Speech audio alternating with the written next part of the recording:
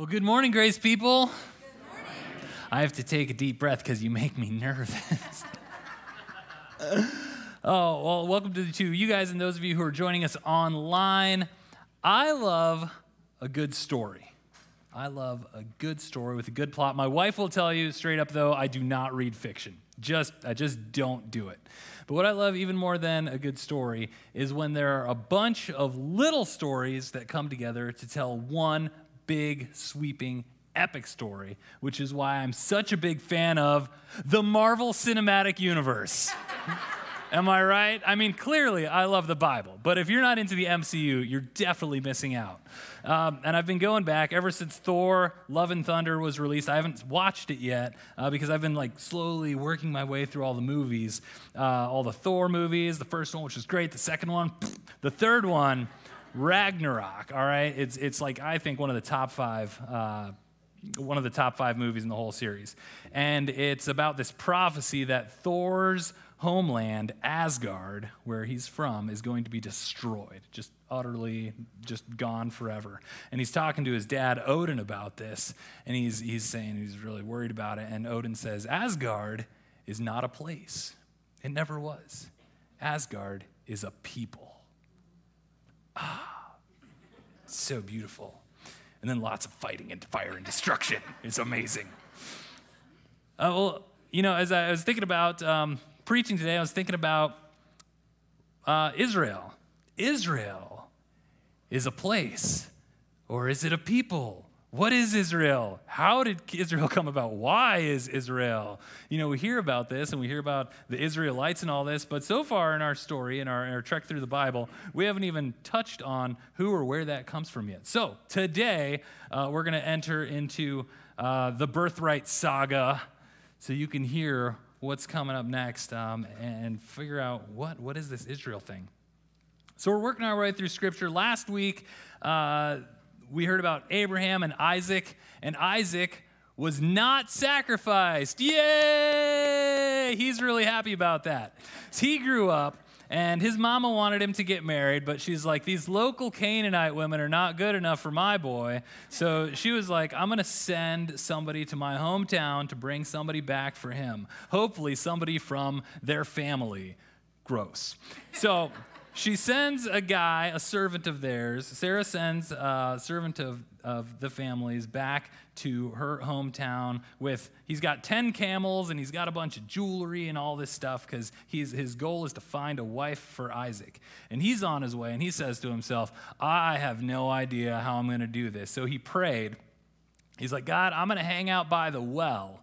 And when all the single ladies come out and put their hands up, I pray that when they come and get their water, that I'll ask one of them for a drink, and she'll say, yes, I'll give you a drink. And not only that, good sir, but may I water your camels? That's his prayer. That's his only strategy. Well, let's see how it works out. So he goes, he sits there, he prays, all the ladies are coming out, and guess what? One of them he sees, and he's like, oh, she's really pretty. I think Isaac might like her. And then he says, oh, excuse me, would you mind? I'm really parched. Can you get me a drink? And she says, sure, here's a drink. Oh, may I also water your camels? Thank you, Lord. So he puts a bunch of jewelry on her. He gives her a nose ring and bracelets because that's normal when people water your camels. We all know that. And they go back to this girl's family. Her name is Rebecca. And they go back to Rebecca's family and have a conversation. And long story short, yes, Rebecca is going to go back with this guy to meet Isaac. And they meet each other. They see each other. They get married. And they love each other. Yay! Much better than being sacrificed. So Rebecca gets pregnant. And in her womb, there are twins. And they're fighting each other. Drama. So she asks, Lord, why are these twins fighting? And he says to her, the Lord says, 2 nations are in your womb, and 2 peoples from within you will be separated. One will be stronger than the other, and the older will serve the younger. Now, this is normal if you're like a lastborn like me because you think you're the best anyway. But in ancient Israeli culture, this would not be normal. The oldest always gets the birthright. They get more of the inheritance. They get more stuff, more privileges, and spiritual authority. Like to be the oldest and to have this birthright is really important and really great for them. They also get the blessing through whom the family goes through. Bless you. And to that point, a blessing in Israel wasn't just like I just said to Bob, which is just a bless you. A blessing in Israel is like when you give a blessing, it only goes to one person. Like it goes through your family line, and that person gets this stuff. You can't bless multiple people or do it in parts. It's just one blessing. They get it. All right. So what happens next? The two twins, of which the younger will be the stronger one of the older. Somehow they're born. And Esau comes out first. And Esau is just a hairy little beast, little monkey man. That's how he comes out. That's all it says. He's hairy and he's red. Cool. Then, right on his heels, literally, is Jacob, who's got his hand on that little hairy baby's heel, just holding on to it. Maybe his fingers were caught in the hairs. I don't know. But he was holding on to it. And so he gets the name Jacob, which is, it's like heel grabber, which in that culture is like another way to say somebody's a liar or a deceiver. And the word name Jacob really means supplanter. It's like one who's going to just uproot and take over. So that's a cool name. I bet he was really confident about that. As they were growing up, Esau became the hunter. He's the outdoorsman. He's hairy, he's outdoorsy, he hunts. He's basically a Minnesotan, right? And he's Isaac's favorite because Isaac loves to eat meat. That's his big thing. He's like, yeah, love my meat. Me and Isaac would have gotten along. But Jacob, it says he's a man of the tents, which basically means he's a house kid. He just stays inside, and he's a mama's boy. As we get to Genesis 25, we get this story, and this is an epic twist. This is where it all starts, right? Once when Jacob was cooking some stew, Esau came in from the open country, famished. He said to Jacob, "Quick, let me have some of that red stew. I'm famished." Jacob replied, "First, sell me your birthright." Dang.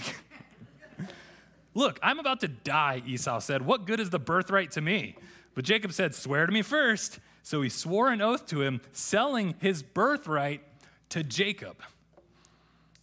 Then Jacob gave Esau some bread, some stew. He ate and drank, and then Esau got up and left. And Esau despised his birthright. Bum, bum, bum. So Jacob got Esau's birthright. So this is, remember, the head of the household, twice the inheritance, and that spiritual authority within his family, for soup. For soup.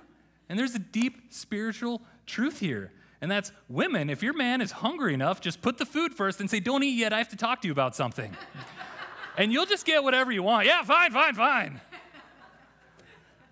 Just do the Amazon shopping cart. I don't care. Just let me eat. So was this a trick from Jacob? Was he tricking Esau? Because honestly, it seems like Esau didn't even want his birthright to begin with. He was just that readily about to give it up. But the thing I'm wondering about, Jacob obviously did want the birthright, but I'm wondering why. Because in the entire story of Jacob, you don't see Jacob as somebody who's trying to get money or land or more stuff for himself or to make his name great or to be great. It's just not this pride thing that you would expect. Oh, he's going to get the birthright and then he's going to take over. Rather, it just doesn't happen. So my question is, what was Jacob looking for? Well, as Isaac, his dad, Jacob's dad, was getting older, he's pretty much blind at this point. What does Isaac want? Well, he wants a big meal. He wants some meat soup from his son Esau, so that basically he's like, "I'm getting old. I'm gonna die soon. Bring me a last great meal so I can eat that, and then I'm gonna pass on my blessing to you." Well, Rebekah, Isaac's wife, hears this, and she's like, "I want the blessing for Jacob." So she devises a cunning plan, which Jacob is to put into action. She says, "All right, Jacob, Esau is leaving to go hunt. So what I want you to do is before he gets back, you need to go kill a goat, bring it back, make a stew that you can feed your father. Then we're going to take that goat's hair, we're going to put it on your arms, so that you feel like Esau, because what kind of a man was he? And we're going to dress you up in Esau's clothes so that you're like Esau to your blind dad. And then you're going to feed him and you're going to take the blessing. So that's exactly what happens. Jacob does this. He kills the goat. He makes the soup. He goes to dad and he's like, "Hey, Dad, I got your soup." And he's like, "Who's that?" Like, "Oh, it's Esau, I promise." He says, "Come here." And he feels him and he's like, "Feels like Esau." Then he smells him because he's got Esau's clothes on. He's like, "Well, I guess he smells like Esau." He says, "Your voice sounds like Jacob, but you feel and smell like Esau. So give me the soup." So he eats the food, and then after he's done eating, he's like, "All right, here you go, Esau." And he puts his hands on him, and he gives him the family blessing. Right there, he blesses him. And this isn't just any blessing. This is like the one, Abraham told, or God told Abraham, like, "You're going to be the father of many nations, and the whole world will be blessed through you." This is that blessing. That is going from Abraham, it's gone to Isaac, and now Isaac is passing it on to Esau. No, to Jacob. Jacob just got it. Well, that happens as Jacob is leaving. Esau comes back. And he's like, "Hey, Dad, I got the meat." And Isaac says, "Well, who's that?" And he's like, "It's Esau. I got the meat for the food." And he says, I already ate. Jacob stole your blessing. And Esau is gutted. And he says, "Isn't there any blessing left for me?" And there's just not. There just isn't. So Esau is saying to himself, basically, after Dad dies, Jacob's next. He's going to pay for this. So essentially, Jacob has got to get out of there. Now, Rebekah apparently, obviously has to get her favorite son, Jacob, out of there. So she convinces Isaac that he needs to send him to her brother Laban's house. Why? Why else would you send somebody to your brother's house? To find a wife from his family. Again, gross. But on his way, so Jacob is on his way. He's go there. Isaac agrees. Jacob is on his way there, and he reaches a certain place. And this is Genesis 28. I'm just going to read the story from here. Jacob reached a certain place. He stopped for the night because the sun had set. Taking one of the stones there, he put it under his head and lay down to sleep. He had a dream in which he saw a stairway resting on the earth. No Led Zeppelin jokes. With its top reaching to heaven, and the angels of God were ascending and descending on it. There above it stood the Lord, and he said, "I am the Lord, the God of your father Abraham and the God of Isaac. I will give you and your descendants the land on which you are lying. Your descendants will be like the dust of the earth, and you will spread out to the west and the east and the north and the south, and all people on earth will be blessed through you and your offspring. I am with you and will watch over you wherever you go, and I will bring you back to this land. I will not leave you until I have done what I have promised you." So God gives that message to Jacob, and Jacob is awestruck. He declares that this place is a gate to heaven, and he calls it Bethel, which means house of God. And he promises that if God gets him back, so he's going to go off, and if God gets him back, then he's going to then this God will be Jacob's God.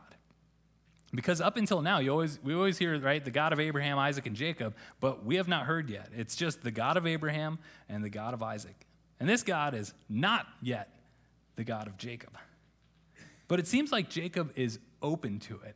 And I wonder if maybe the thing he was looking for, this birthright, didn't have to do with all the stuff, but maybe it was to find a sense of place or belonging with this God. Well, fast forward, Jacob does get married. Yay! Twice. Okay. Keep marriage biblical. All right, so he gets married. Cross that out for the next service. All right, to Leah.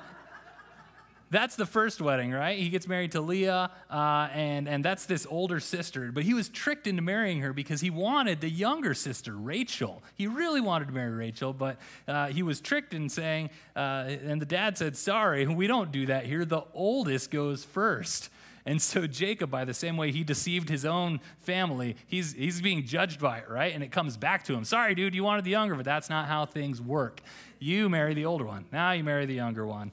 And between the 2 wives and their 2 servant girls, you can do with that what you want. He has 1 daughter, Dinah, and 12 sons, Reuben, Simeon, Levi, Judah, Dan, Naphtali, Gad, Asher, Issachar, Zebulun, Joseph, and Benjamin. Now these sound like the 12 tribes of Israel. Who's Israel? There is no Israel in this story yet. There is no Israel. These are the 12 sons of Jacob. So, who's Israel? In Genesis 32, one night, a mysterious man, maybe an angel, maybe a being, maybe God himself, there's lots of speculation about this, approaches Jacob and they wrestle all night. And Jacob won't let him go until the man blesses him. So the mysterious man does that, and he also tells Jacob, basically in the future, you will be no longer Jacob, but Israel, because you have struggled with God and with men and overcome. So, you see, Jacob, Israel, Jacob. By now, Jacob, we're going to skip ahead a few chapters. If you want to read all this, which I definitely recommend, Genesis 25 through 35 those are the bookends there. God said to Jacob in Genesis 35, go up. Actually, let me take a step back, because by now, you need to know this. Jacob finally made it back home. And guess what? Esau doesn't want to kill him anymore. Yay, that's really good news. And Isaac's blessing has really come to fruition over Jacob's life. He has wives, he has children, he has animals, he has all this. And God says to Jacob, go up to Bethel. Remember, that's where he had that first dream. Go up to Bethel and build an altar there to God, who appeared to you when you were fleeing from your brother Esau. So Jacob said to his household and to all who were with him, get rid of the foreign gods you have with you. Then come, let us go up to Bethel, where I will build an altar to the Lord, who answered me in the day of my distress, and who has been with me wherever I have gone. So they gave Jacob all the foreign gods they had and the rings in their ears, and Jacob buried them under the oak at Shechem. That's significant, because at this point right here, this is where we see that this is not just the God of Abraham and Isaac. But at this point, this has become the God of Jacob. The Lord is Jacob's God. And in chapter 35, verse 11, God said to Jacob, your name will be Jacob, but you will no longer be called Jacob. Your name will be Israel. And that renaming is much like when Abram was renamed Abraham or Sarai was renamed Sarah. So we see this exile, this deceiver, this conniver. It seems like he finally got what he's wanted, or what he's been searching for, which is to belong to the Lord. And now we see why we have the 12 sons of Israel, the 12 tribes of Israel. And just like Thor and Asgard, Israel is a people. It's not just a place. And sure, it is a place. It's a physical location. But more importantly, it's the people who God has chosen to bless the earth through. And through that lineage, if you trace it all the way down, is Jesus. And he's there. And so what does this have to do with you? What does this have to do with me? Well, if you're a follower of Jesus, it's that Jesus makes us family. And this is our family history. This is the story of our family. And if you're like, wow, I could never know that story that well, neither could I. I had to write it all down. And I literally had to read it like 5 or 6 times, because there's all these places where Abraham and Isaac and Jacob, I just kept getting them confused and like, whose story is what and what happens to who and why are you all mama's boys? It just gets a little bit confusing. But this is our family history, and it's the more you read it and the more you understand it, I have found for myself, the more fun it is. I practice telling it to my daughter, and I've just been practicing telling it, and it gets more fun each time, just like most of our family stories get more fun as we tell them. So that's if you're a follower of Jesus. If you're on the fence about following Jesus, Jacob might be your guy. He might be the one that you're like, okay, well, that guy can do this. Maybe I can too. I love this from the Interpreter's Bible Commentary. It says, in the Genesis story, Jacob was a wanderer. That's the first fact which makes his story so poignant for many a heart. Men and women often feel themselves in spiritual exile. Not pilgrim, for there's no clear quest before their eyes, but just poor, lonely travelers through what often seems an empty land. They long for an experience like Jacob's. So maybe that's you. Maybe you've felt that way. Maybe you've been trying to find God, but to no avail. And your best hope is that he will take hold of you and wrestle with them. And I've said before of doubting Thomas in the New Testament, I like to call him reasonable Thomas, because he's the ones who asked questions and wrestled with Jesus. And Jacob is one who wrestled with God. And my hope for you is maybe what your best hope is, that God will take hold of you and wrestle with you as you wrestle with him and bless you and give you a name and make you part of this family that he has created. If you're feeling that call today, or you don't know it's a call, but this interest, because I think that maybe that's where it started with Jacob. He's like, I don't even know what this is, but I'm going to try to chase it down. If you're feeling that interest today, that's kind of where it started with me in high school. I was not really interested in all the God things, but I was going to church and I was showing up, and then it just kind of over time, I was like, I think I'm actually interested in this. So while one year I went to a retreat where I basically like showed up at the retreat and then I ignored everything and I skipped sessions and it was just basically a cut up. The next year I went back because this time I was seeing my life was like one foot in two different lands, right? And there was like church Dan, and then there was like school Dan, and I was being torn apart by my own cognitive dissonance of living two separate personas. But after my 10th grade year in high school, my sophomore year, I went to the same retreat, and I just gave God the chance, like we can give God a chance, but I was open to receiving him. And so I did that, and it was like, God, I don't know what you want or what you're going to do or if you're real, but sure, I'm going to show up. So I went to the sessions, and I was involved in things, and I listened, and just in that time together, he encountered me in a way that I had never experienced before. And from that moment, my life and my heart really changed and went toward God, which was like, whoa, this is different. And literally, like life change, person change, hopefully for the better. I wasn't like the nicest person in early high school, but my character changed, and the Holy Spirit did that in me. And if you're like, I have no hope for that being me, dude, and I'm also not interested.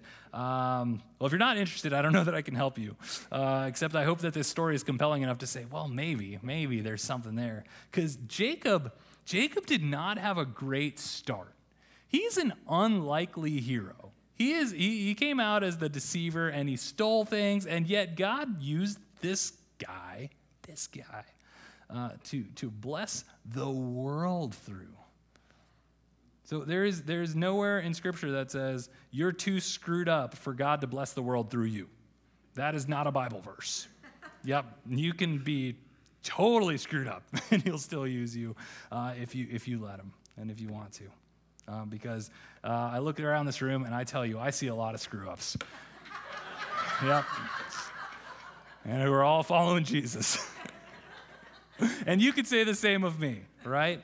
But we get to do it together, and that's why we're a community of grace. So, God was for Jacob, and he is for you. And he shows us that in the life, death, and resurrection of Jesus Christ, that he is the resurrection. And there is no sin, there is no death, there is no mistake, there is no screw-up, there is nothing you can do that is greater than God's capacity to forgive and to heal and use. You cannot. If you think that's true, then pride is your biggest issue, because the God of the universe who created all things, you can't sin greater than he can forgive. You just can't. Thank God for God. That's good news. So if this is hitting you today, if you're like, yeah, okay, I'm interested. What's next? Really, it's I would love it if you would talk to somebody. Maybe it's somebody in your family who you feel has a better relationship with God than you do. Maybe it's somebody here at the Orange Wall, some volunteers. Maybe it's our pastors or staff or me. But I hope that a conversation can happen.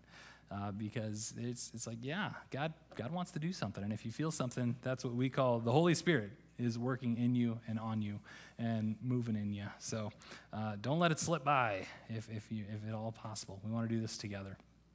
Also, and I'll tell you a little bit more about this. I feel like it keeps getting teased, because Pastor Angie teased it earlier, but we have today some meetups, some seasons meetups, which I'll tell you about toward the end of the service, that are a great opportunity to get to know what maybe it might be like to be in a relationship with Jesus people. So that said, I hope you know that Jesus is for you. God's love is greater than your sin. And if God can use Jacob, he can certainly use you. Would you pray with me? Father God, thanks for your goodness. Thanks for your kindness towards us. Thanks that you are writing a giant, epic story. And thanks that you've made us a story people. I pray that today that we all just have a greater appreciation for who you are and the story that you're writing. Come to understand it a little bit more, so we come to understand who we are a little bit more in light of you and the great lengths that you've gone through to make us this people who gather in this place at this time. Or at home, online. You're doing the same work. I pray that you will you'll nourish the seeds that have been planted today. That's your work. I pray this in Jesus' name. Amen. Amen.